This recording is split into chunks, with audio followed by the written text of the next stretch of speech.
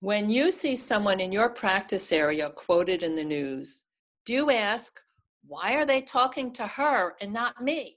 I know all about that, and I'm so much better looking.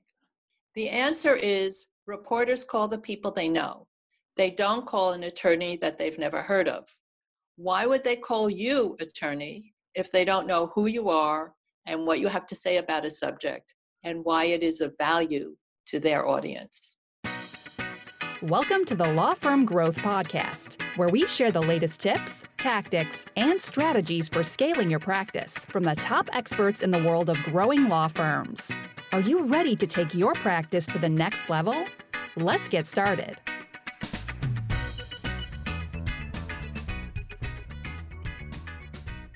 Hey everybody, welcome back to the Law Firm Growth Podcast.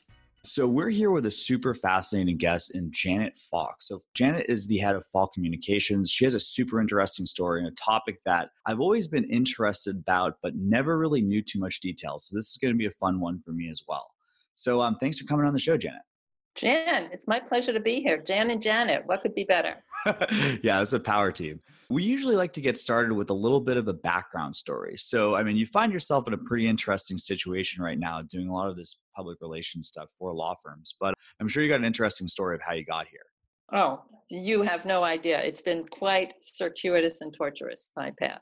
So I'm currently working as an independent consultant, advising attorneys on media relations and marketing communications. Before that, I worked in several public relations agencies. Sometimes law firms were my clients. Before that, I worked on Wall Street.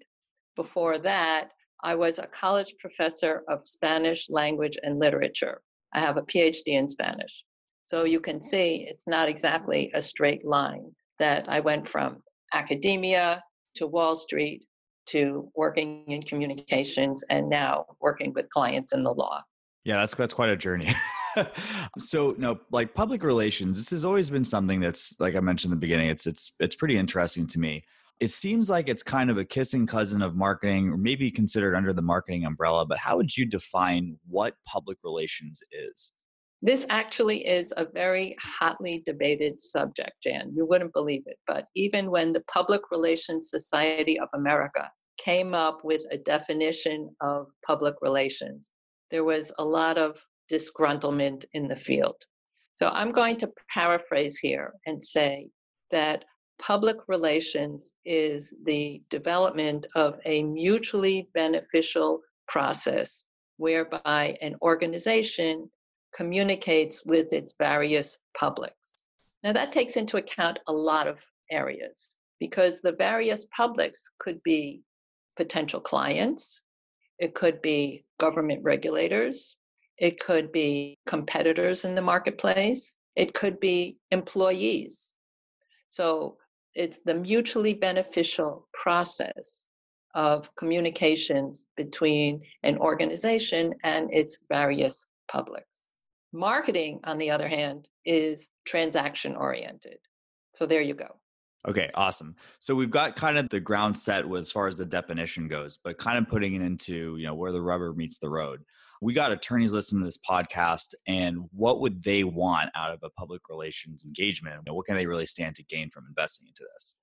So I like to think, who is on the other side of the table, and what is it that you want to engage them in?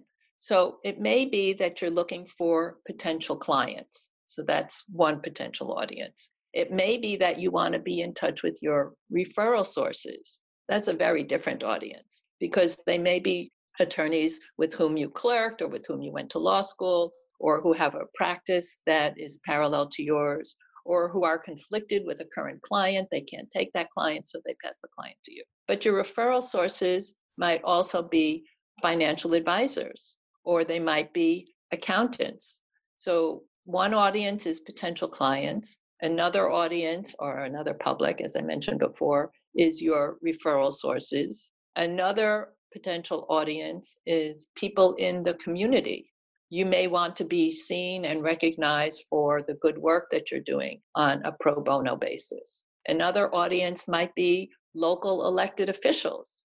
Someday down the line, you might need their help for whatever reason. And so you want them to know who you are before you ask for their help. Another audience might be future employees. If an associate sees your name in the news, then they want to work for that law firm that's always getting their name in the news.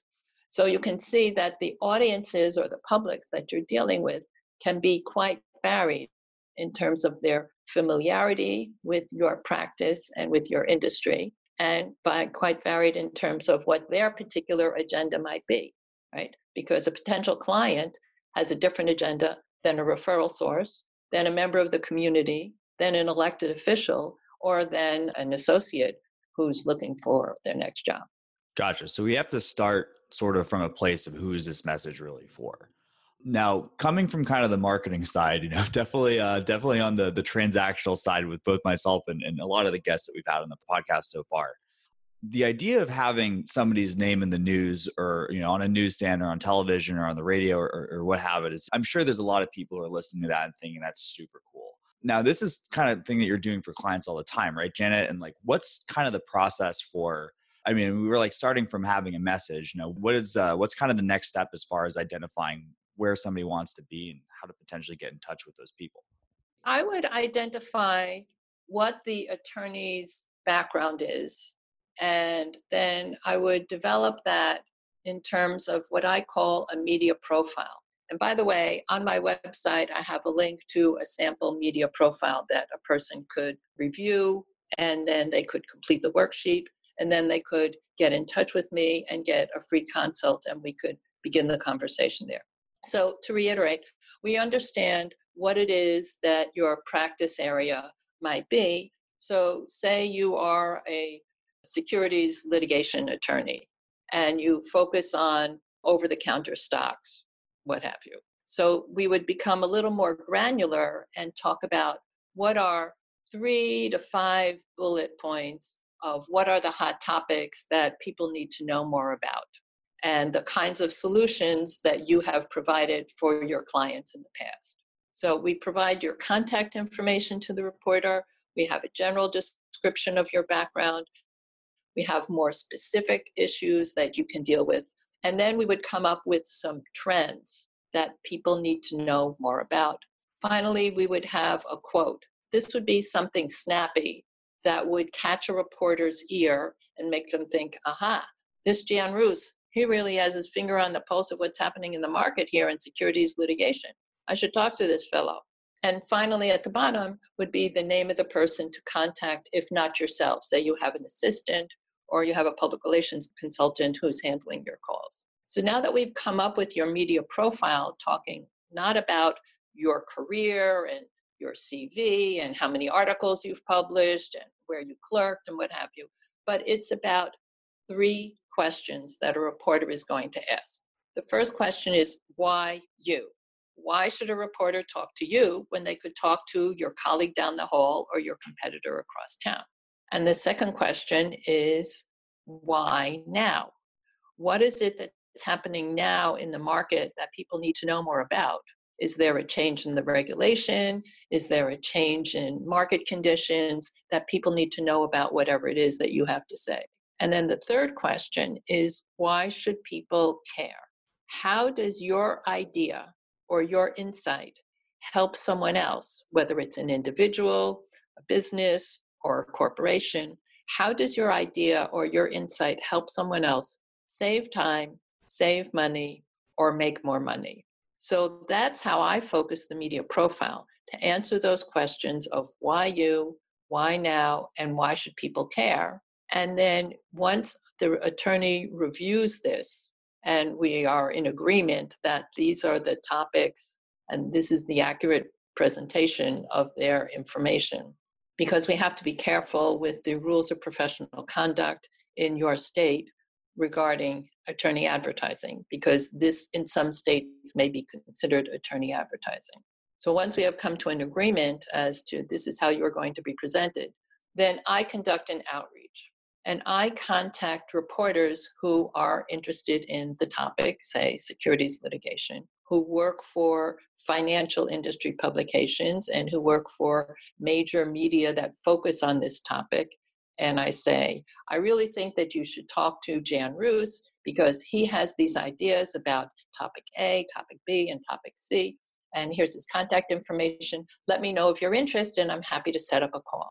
So I do this email outreach, and then I wait a few days, maybe a week, and then I make a phone call, and I send it again so that the reporter is getting 3 touches. They're getting email, they're getting a phone call or voicemail, and then they're getting another email.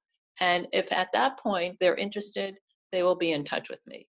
But if they're working on another story or it's really not up their alley because they've shifted focus, then there's only so much you can do, right? You can contact people, but you can't always make them respond to you or call you back. Now, the way I'm able to do this is that I subscribe to an online media database, and it lists hundreds of publications and the many reporters and editors that are at these particular publications. In many instances, these email addresses and phone numbers are not publicly available. So that's why it's worthwhile to deal with a public relations professional, because they will not only know how to present you professionally to reporters, but they will also have a clearer path to reaching those people.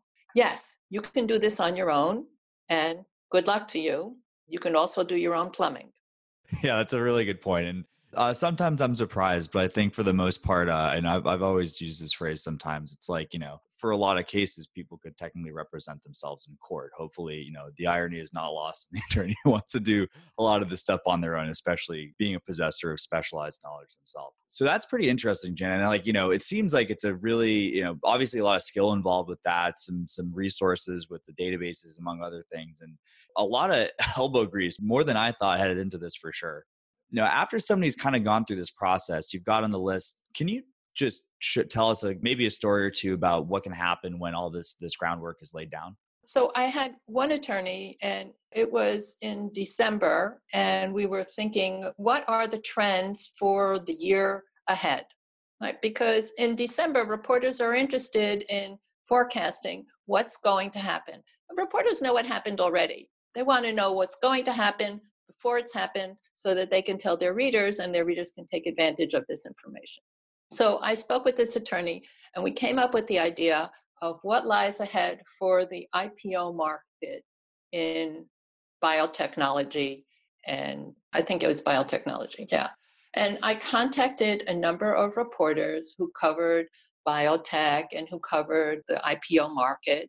And I had a very interesting conversation with one reporter who I'll name the publication in just a minute. And she said, Janet, you won't believe this, but I was just handed this assignment. Can I talk to the attorney today?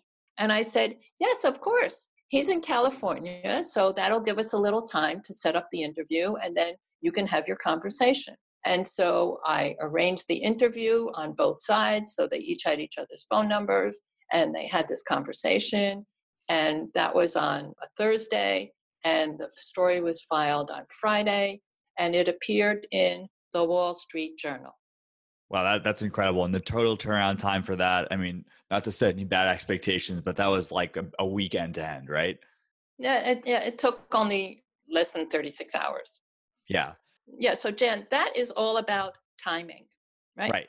And timing is everything in the marketplace, because I could have suggested that story idea a week earlier and she didn't have the assignment, so she wouldn't have been as interested as she was in that moment. Right. And, it's great when the timing works out, but I'm sure, through the process of getting enough shots on net or at bats, depending on one's sports metaphor of choice, the timing, it's more likely to get lucky over time with a lot of consistent outreach like this, right? Right. I mean, I can give you an example from a different experience where I arranged for a reporter from the same Wall Street Journal to meet with 2 attorneys and talk about their litigation practice. 10 months later, front page left column of the Wall Street Journal. So that was a great experience, but it took 10 months for the right opportunity to come around.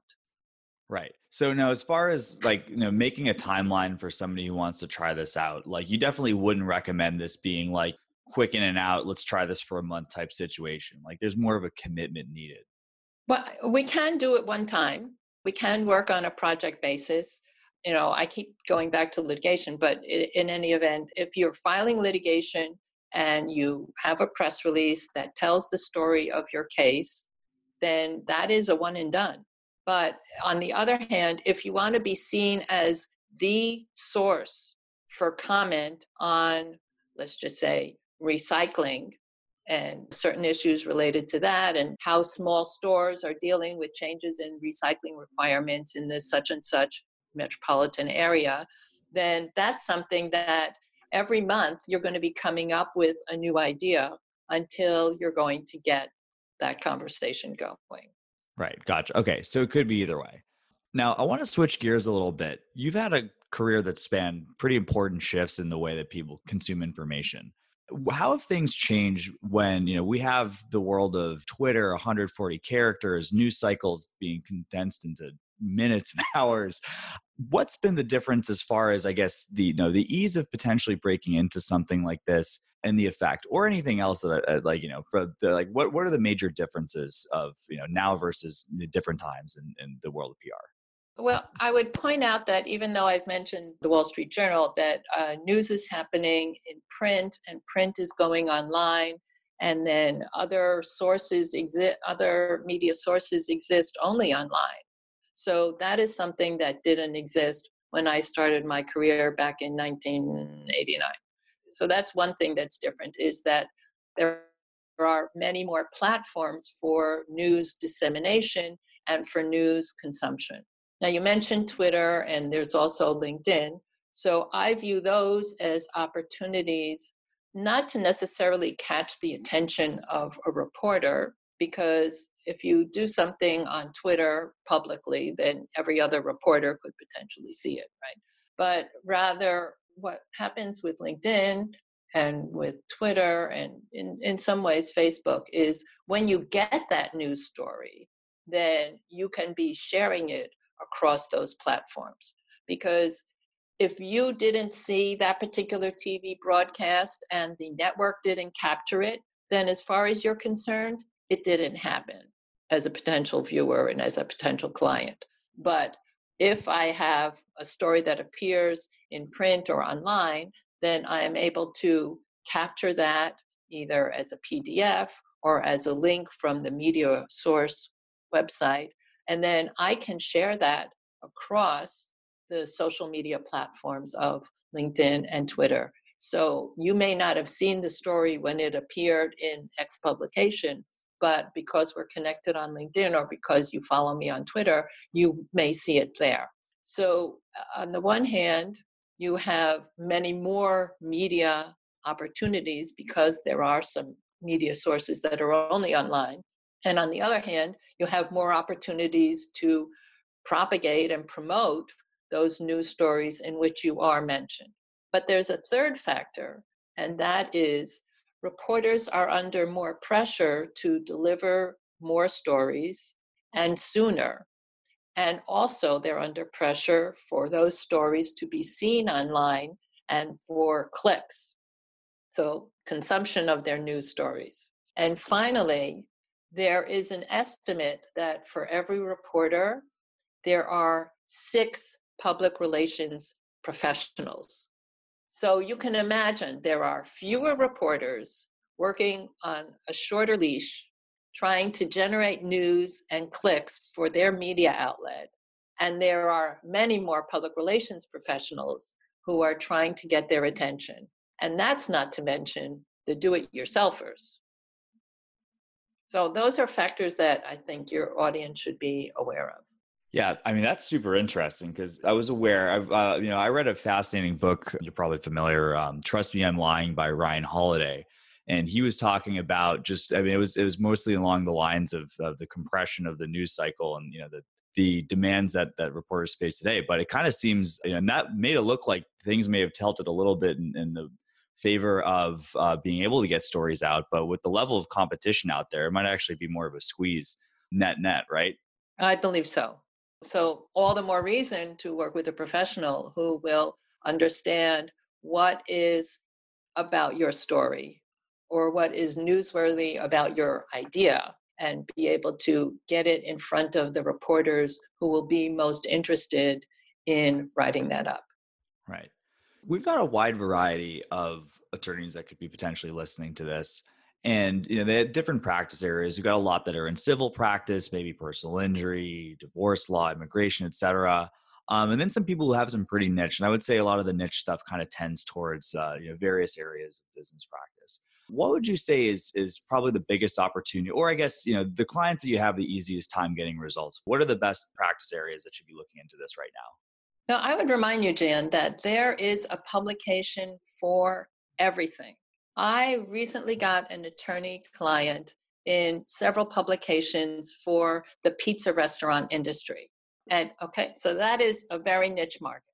And he was talking about the issues related for employers who hire drivers. Are they employees or are they under contract?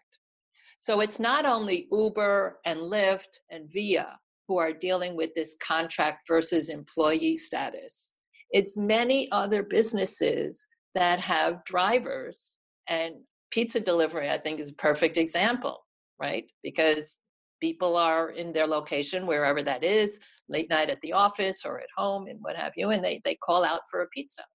So the issue for him was defining what are the obligations of the employer vis-a-vis the contract driver. And as I said, I got him into several pizza restaurant industry niche publications. So if there are more than one magazine for the pizza industry, imagine how many publications there are for every other industry, every other geographic market, every other age group. So no matter what your practice area is, you should be thinking along those lines. You should be thinking about the legal publications, you should be thinking about the industry publications, and you should be thinking about the business publications that serve your geographic market, and you should be thinking about the general news media that serves your market. So there are so many opportunities no matter what your practice area. And you should be thinking, again, as I mentioned earlier, how does your insight or your idea help an individual, a business, a corporation save time, save money, and make more money? So in this very narrow market of pizza industry contract drivers and their employers, we were addressing the issue of how can you make sure that you are in compliance so that you can stay out of litigation when your driver thinks that they are actually an employee. So that's how this article was written, and it took several forms of what it is that the restaurant owner needs to do to make sure that they're in compliance. And that way they will save time and save money and be able to focus on their business because they know that they're in compliance and they're not going to be litigated by a driver who thinks that they're actually an employee. So I would encourage your listeners to think very broadly about the legal publications, which may be related to an industry or may be national or regional, and to think about the industry publications that their clients and prospective clients will read. I would think also about the business publications that serve that market and the general news publications that serve that market. Yeah, well, this is really coming full circle, I guess, true to the definition, about providing mutual benefit. And I guess it really all kind of comes down to value at the end of the day. And definitely helps to have somebody like Janet in your corner if that's something that might not be immediately apparent. I know this was a video podcast. You would have seen smile a mile wide when you told me about pizza employee litigation. Like, that's pretty crazy. It's surprising that with a little creativity, you can, become potentially, I can imagine when that article came out for the pizza shop owners of the country, they probably were omnipresent for, when that stuff came out. Yeah, let me interrupt you here. I mean, you have to think that many people don't know that they have a potential problem. And so when you can name the problem for them, like the contract or employee status of your driver and provide them with a list of criteria so that you can work towards a solution, I think they're very grateful because now they know how they can stay out of trouble. But many people don't know that they have a problem until you point it out to them, or they don't want to face that they have a problem. And now you have given them a tool, a checklist, or a solution so that they can address the issue and be confident that they have addressed the issue. Yeah. And to bring it a little bit more into sort of the parlance that some of the people that are, especially in the online marketing space, a lot of the things that people throw around the term lead generation all the time. But I guess in the broader business community, you hear the word demand generation, which this seems like it really is. If you're having a customer that you're showing a problem that they didn't know they have, well, you just got monopoly status on that because they weren't Googling pizza employee driver relations attorney. And, you're not going to be competing against anyone else for that, just using that example. But, it seems like that could be super powerful. All right. So Janet, this has been super educational. I'm getting a lot from this personally. And, if anyone's interested in potentially going down this line, what's the best way to take a next step? And, what's the best way to get in touch with you? I have a monthly newsletter where I talk about these kinds of issues that people ought to be thinking for their communications practice, whether it's their public relations, media relations, marketing, online presence, and so forth. And my website is Janet, Janet, L is love, Falk, F is France, ALK, janetlfalk.com.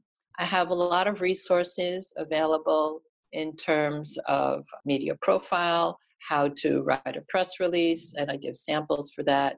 I also have my monthly newsletter, as I mentioned, they're all published there. I have other articles that I have published in general publications and also in legal-oriented publications, whether it's Marketing the Law Firm, New Jersey Law Journal, the New York Law Journal, and people can refer to that. And finally, anyone who gets in touch with me will get a free 20-minute consultation. And I guarantee, Jan, 2 ideas. Yeah, I love that angle. I mean, it's as creative as, the kind of ideas that we've been getting here right now, but kind of going a little bit meta. The idea of having ideas is awesome. So yeah, if anyone's listening and wants to take Janet up on that, that's always an option. But there's also, I've checked out our website before doing this. And I'll have some links to the show notes, but a ton of really great information there. Thanks again, Janet. Super appreciate the time. And for everyone else, we'll see you next week on another episode of the Law Firm Growth Podcast. Thanks, Jan. Bye-bye. Thank you for listening to the Law Firm Growth Podcast. For show notes, free resources, and more, head on over to casefuel.com/podcast. Looking forward to catching up on the next episode.